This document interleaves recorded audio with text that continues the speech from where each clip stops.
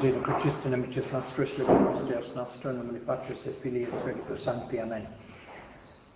My Lord and my God, I firmly believe that you are here, that you see me, that you hear me. I adore you with profound reverence. I ask your pardon for my sins and grace to make this time of prayer fruitful. My Immaculate Mother, Saint Joseph, my Father and Lord, my guardian angel, intercede for me.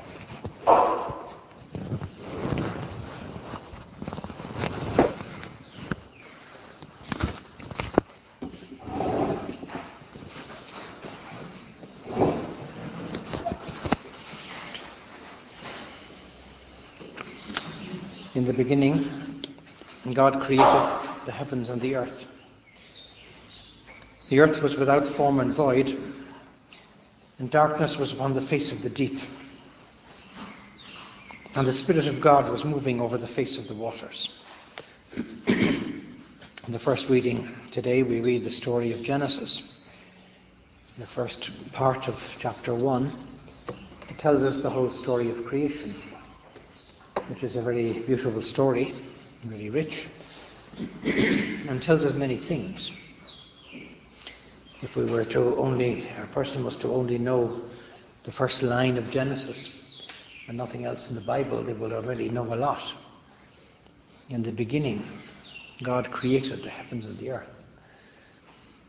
So now we know where the heavens and the earth have come from. We know the origin of all creation. God made all these things out of nothing. He created them. That's what creation means. To bring into life from absolutely nothing. So we know that the world had a beginning. There was a beginning. There is a God.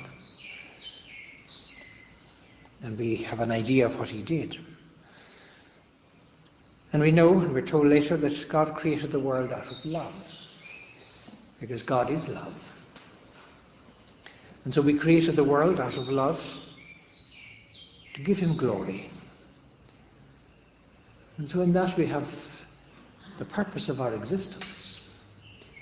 The whole of creation was created to give God glory. The vocation of the layperson in the middle of the world is to order all the temporal realities, all of them. So as to give more glory to God. From the biggest things in the world that you could think of, down to the smallest detail. The more order there is in the world, in our lives, in everything, well, the more glory is given to God. And so we have to try and rectify our intention, put our intention right. Bring order to the world that tends towards disorder. From this phrase, we also know that the world did not evolve. We hear a lot about evolution in modern culture because people who don't believe in God have no other explanation for the origin of the world. But the doctrine of the Church tells us that the world cannot have evolved. There are 4 ideas that's good to have clear. If anybody ever says they believe in evolution, well, you can ask them, do they believe in the evolution of the world, in the evolution of man's body, in the evolution of man's soul, or in the evolution of women? And just with that alone, you can sort of set them thinking, because probably they've never thought about all those aspects.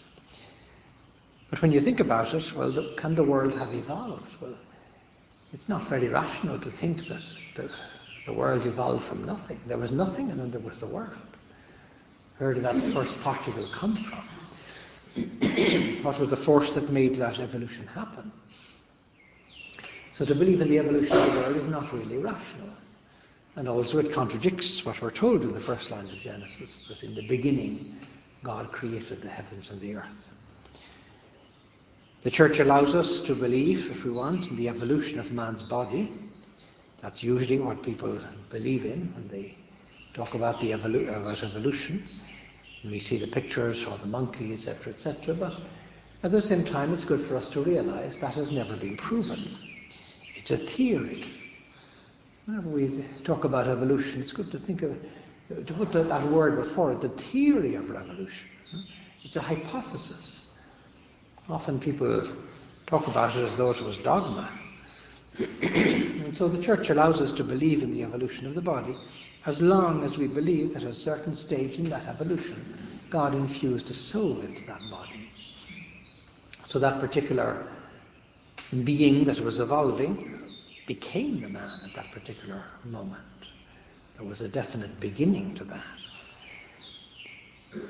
In relation to the evolution of man's soul, well, we're not able to believe in the evolution of the soul because the soul is something spiritual. And how can something spiritual come from something material? We could look at this particular table for the next 10,000 years and no idea would come out of this table. No? So spiritual things do not come from material things. And so to believe in the evolution of the soul, again, is not rational. We must believe that God created the soul. And as regards to the evolution of women, well, it's very difficult also to believe that man was evolving, and then there was a left turn, and then there was women.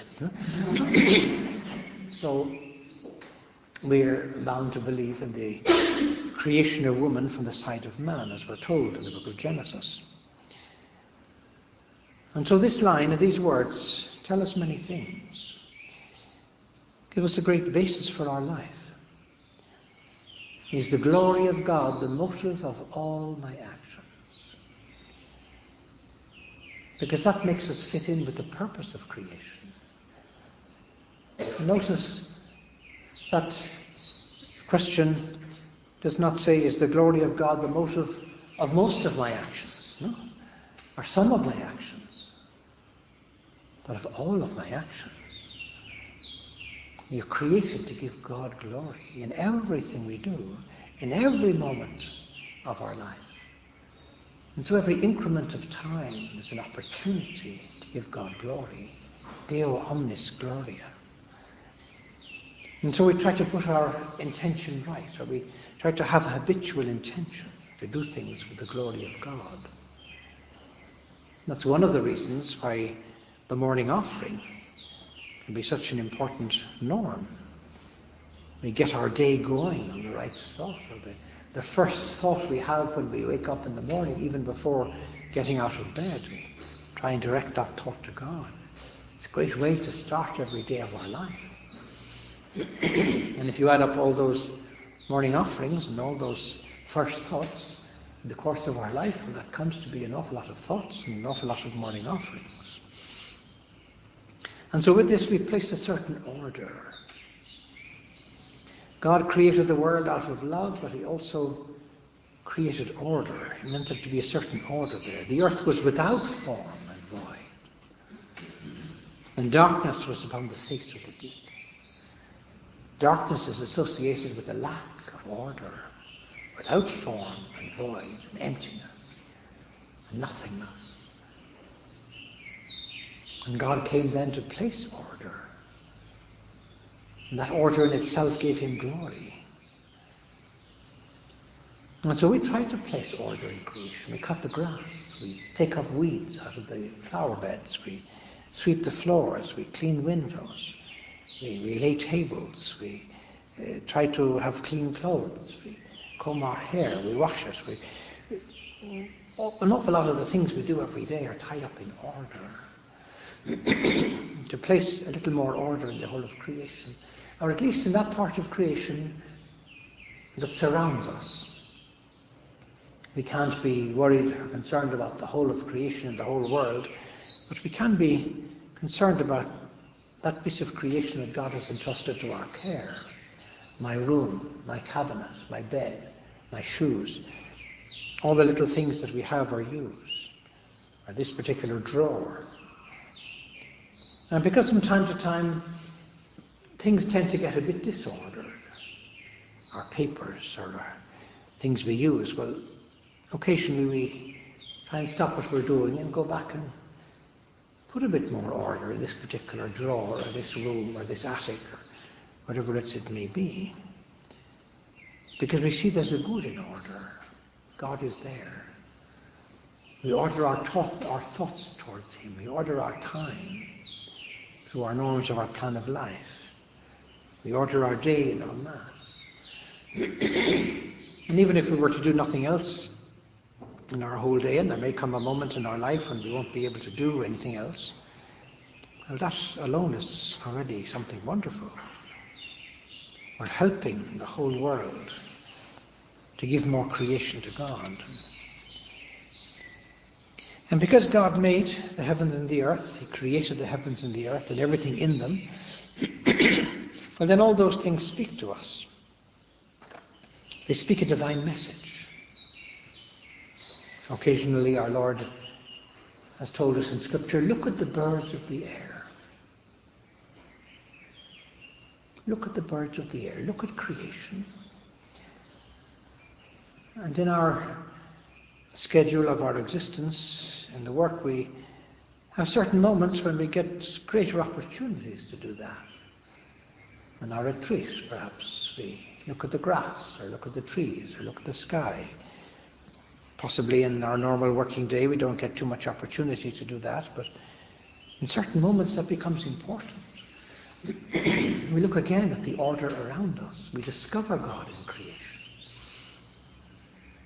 Or we have periods of rest. God rested on the seventh day. Our Father has spoken to us a lot about the importance of rest. Rest is not just doing nothing. It's doing something different. It's a change. But it's also looking around us, at the things around us, in a different way, to find God in those things. There is something divine hidden in the most ordinary human realities. And in discovering that something divine, well, we discover something beautiful. The singing of the birds, which can be beautiful. We see the beauty in creation, which is a reflection of the beauty of God. And all this helps us to lift up our soul and to want to order every aspect of our being and of our life a little bit more to God. A lady told me once, busy professional career person in another country, how one day she was sitting in the garden and she began to look at a rose. She'd seen a rose 1,000,000 times in her life, but in this moment she was contemplating that rose in a deeper way. And she said, the thought came to me that man has been able to put men on the moon, but no man has made a rose like that. When she spoke, you could see that God was speaking to her through the rose. And so God speaks to each one of us through creation. She told me that looking at the rose, she decided to make a major change in her life. She was a busy professional career person, but she decided to stop all of that, and she became a sort of a Mother Teresa in the city where she lived. Began to take care of all sorts of AIDS victims, and help them to die spiritually and materially well. It's a very beautiful existence. I discovered, in some way, the pearl of great price. Something that was worth chasing after in this world. Other people. God in other people. Found a great happiness and fulfillment in all of that. And so sometimes God has great spiritual messages for us, in and through the things he has created. That order speaks to us. Speaks to us about love, speaks to us about beauty. Pope Benedict liked to say that we have to promote the cult of beauty. Because beauty leads people to God. He said people find beauty irresistible. God is beautiful. And part of our role in our work, in our existence, is to bring out the beauty that there is in creation and the beauty that there is in the world. Open people's eyes to beauty, to reflect beauty in all sorts of ways. It's a wonderful apostolate. It's a Christian feminism, very much tied up with the beauty of creation. And often when we place order in things, whether it's laying a table or mopping a floor or dusting a cabinet, well, we're bringing out the beauty that is there in this particular thing. We're helping other people to find God in this material thing. It's a great apostolate, the apostolate of apostolates. And so order leads to beauty. And beauty opens people's eyes and people's minds. And God said, let there be light. And there was light. We may not think of light too frequently. We could take light for granted every day of our life. And yet, those periods of rest, of less troubled interchange, that, as John Paul II liked to call it, in a wonderful document he produced on the Day of the Lord, all about rest, the sacredness of rest he talks about. In those moments when we come to think a little deeper about the daily realities that we encounter, like life. When did we ever stop to think about the light? And yet where would we be without light? Natural light and also artificial light. And so the first thing that God said was, let there be light. And all that was needed for light to happen, or for all the other things that happened, was for God to will it. Let this happen. His word was enough to make things happen. And so there was light in the world. A light in the world, but also a light in our mind, in our intelligence, in our intellect. And part of our formation helps us to develop that light. And when we read things, spiritual things, but also cultural things, well, we get a greater light, a greater insight. A greater insight to greater truths, great spiritual truths that are there at the basis of our existence and of the world. And so we learn to see the world in a different optical angle. The angle of truth, of beauty, of love. We love the world in the way that God loves it. And because we love it, we want to order it to Him. This is the vocation of the layperson, to raise up the whole of the world, to order all the temporal realities. It's a wonderful vocation. And that's the vocation to which we have been called. In our work, in our apostolate, in the formation that we give, in all sorts of ways. To help people to see things from a different perspective, a supernatural perspective. With that, the perspective of truth that brings peace and joy. And so we're sowers of peace and joy in and through the light and the truth that we spread. And God saw that the light was good. Flowing through the whole story, the beautiful poetic story of creation that's written in Genesis, is this message that God saw things were good. The world is good. We have a deep inherent faith in the truth and goodness of the world. And in the goodness of every human person. No matter how evil they might seem, or how evil the world might seem, we know there's a basic goodness there. It just needs to be ordered in the right way. And for that, partly we have the sacraments, which brings a great spiritual order, brings out the goodness in the person, tries to drown out the evil. Pope Francis, as recently mentioned, talked about the spiritual emptiness of the world. What are we going to do about the spiritual emptiness of the world? Well, we can try and fill it with a great spiritual fullness. Instead of worrying or lamenting or being sorrowful about all the bad things there are in the world, well, let's see what we can do about filling that spiritual emptiness with truth, with goodness, with beauty, with love, with order, with formation, with good ideas. And God separated the light from the darkness. God called the light day, and the darkness He called night. And there was evening and there was morning one day. And so little by little, an order begins to come. On this thing that was without form and void, and darkness was upon the face of the deep, now there is light. There's a whole new type of existence. There's a whole new ball game that opens up horizons for people. When we try to give formation to young people, the apple of our eye, every soul, we're opening vast horizons for them. truth, of goodness, of love, of wanting to do great things in the world, of having great ideals. The world is worth those great ideals. And God said, let there be a firmament in the midst of the waters, and let it separate the waters from the waters. And God made the firmament and separated the waters which are under the firmament from the waters which are above the firmament. And it was so. And God called the firmament heaven, and there was evening and there was morning the second day. And so things begin to happen. There's a great optimism contained in these words, because the world is good and God is working in the world. We may look around at other people's worlds and we see that, well, they have made a God out of other things, power, success, or money, or material things. But we know that's not the truth, that's not the reality. They're going after a false God, or false gods, where we have the real God.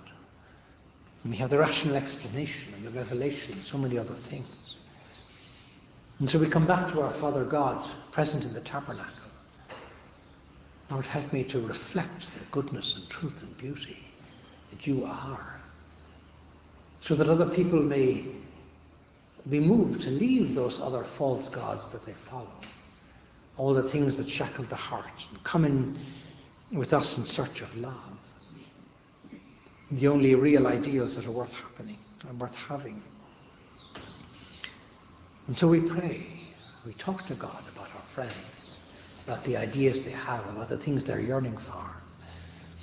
We try to infect them with all the good things God has given to us, so that they might come to know the truth and beauty of creation, and live with that great optimism that brings them joy. The moment we live in a world faced with young people that are very much in need of these ideas. An elderly priest in Asia once told me that young people today are faced with a great pessimism. I was rather surprised by those words. I'd never really thought about it that way before. And pessimism, particularly in the area of sexual morality. Don't struggle against your passions. Don't fight. You can't win. You're beaten before you start. The world transmits a message of that type. And most organizations in the world transmit the same message. Governments everywhere, confused by those ideas, pessimistic ideas. Whereas we've come to inject the youth of tomorrow with a great optimism, with wonderful things to do, with great things to think about. We look to infinity, because we have been created for infinity, for immortality, for eternity. That's why we have to raise the world and raise ourselves to those great goals. We are capable of God. St. Thomas Aquinas calls this in Latin capax Dei. We've been created for eternity, to be lifted up to heaven, to enjoy God forever in heaven. And so we have to try and open the eyes of the world to these realities, and to the beauty that they contain. God is infinitely worth looking at, infinitely worth knowing and understanding the things that he has done. And God said, let the waters under the heavens be gathered together into one place, and let the dry land appear, and it was so. God called the dry land earth, and the waters that were gathered together he called seas. And God saw that it was good. If ever we get the temptation to think that the world is bad, or that I'm being treated badly, or this thing has happened is bad, well, we have to try and remember omnia bonum. All things turn out for the good, for those who love God. And so behind this contradiction, or this difficulty, or this pain, or this piece of bad news, there is something good, always. That's why we can always smile, we can always be cheerful and happy, and infect other people with that cheerfulness. Let the earth put forth vegetation, plants yielding seed, and fruit trees bearing fruit, in which is their seed, each according to its kind upon the earth. And it was so. The earth brought forth vegetation, plants yielding seed according to their own kinds, and trees bearing fruit in which is their seed, each according to its kind. And God saw that it was good, and there was evening and there was morning, a third day.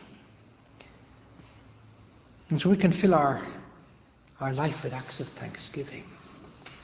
Thanksgiving to God for the beauty of creation. Thanksgiving to God for the fact that we were created. Sometimes we might hear people saying, I wish I was never born. Well, we have every reason to thank God that He has wanted to make use of us in this whole process of creation. And so that we would participate in creation in and through the work that He's given us to do, with our talents, with our abilities, so that we see a great role and vocation in all of this. And God said, let there be lights in the firmament of the heavens to separate the day from the night, and let them be for signs and for seasons and for days and for years. One time I remember in Rome looking out a window. I was sick at the time, and there was an elderly priest, Don Jose Luis Pastor, who was sort of the doctor, was looking after me, and we were looking out this window. It was September. It was dark evening in September. The leaves were falling off the trees. It looked rather dreary. Autumn is not the most beautiful season of the year in Europe. And suddenly he said, "Cada estación tiene sus piezas." I think it's a saying in Spanish. Cada estación tiene sus piezas. Every season of the year has its beauty. I was rather struck by that, because the beauty of creation was not particularly evident in that particular autumn evening. And maybe it was beginning to drizzle as well. But what a beautiful statement, so optimistic. Every season has its beauties. That's a very useful phrase. Every country has its beauties. Every town, every village, every place we are, every day of the week. Even if it might seem to be the opposite, that this is a dreary place, or this is a forgotten place, or this is a dirty place. Well, every season has its beauties. Every day has its joys. It's a rather beautiful way to be looking at things and seeing things. Very optimistic, very positive. We're not in a world where everything is dreary and everything is failure and bad and gloomy and cloudy. No, there's a sun that shines in our life. And there's a moon that shines at night. And so we see things from that different perspective. And let there be lights in the firmament of the heavens to give light upon the earth, and it was so. And God made the two great lights, the greater light to rule the day, and the lesser light to rule the night. Light rules.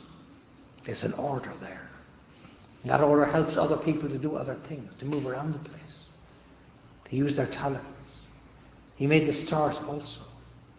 And God set them in the firmament of the heavens to give light upon the earth, to rule over the day and over the night, and to separate light from the darkness.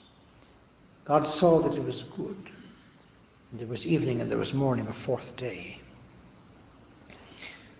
And over the whole of creation, God is going to place His mother, the queen of creation, queen and lady of all creation. Our Lady is there, dominating everything, watching out like a good mother, taking care of everything, not missing anything. And so when we look to the beauty of creation, we also find Our Lady, whom God made so beautiful, so that in her also we might see the whole beauty of creation. And so, Mary, may you help me to look more frequently at the beautiful things around us that you have created, to see the hand of God behind them, so that thought and that idea might lead me to give Him more glory, to thank Him with my act of thanksgiving, to praise Him, to remind myself, well, that's for that I have been created, to lift up my heart and soul in prayer in all the hours of the day, hence the first and last thought each day for God. There's a big plaque in the gardens of Cavalbianca with a big cock there, multicoloured cock, and there's a phrase in Latin underneath that says, "Ego sum primus qui laudat Deum." I am the first to praise God each day. I remember when I saw that, I was rather impressed. I'd never thought about it before, that God created one animal in the whole of creation to be the first animal to raise his voice in praise of God every day, the cock. Typical idea that comes from our Father. Never really thought about it before. But then I went to live in Manila. And in the Philippines, one of the very popular sports is cockfighting. And so downtown Manila is full of cocks.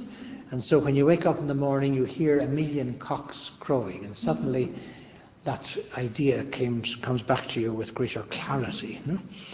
And so we can ask Our Lady that we also might raise our thoughts and prayer in mind and heart to God each morning as we participate in the great story of Genesis and give glory to God like the whole of creation.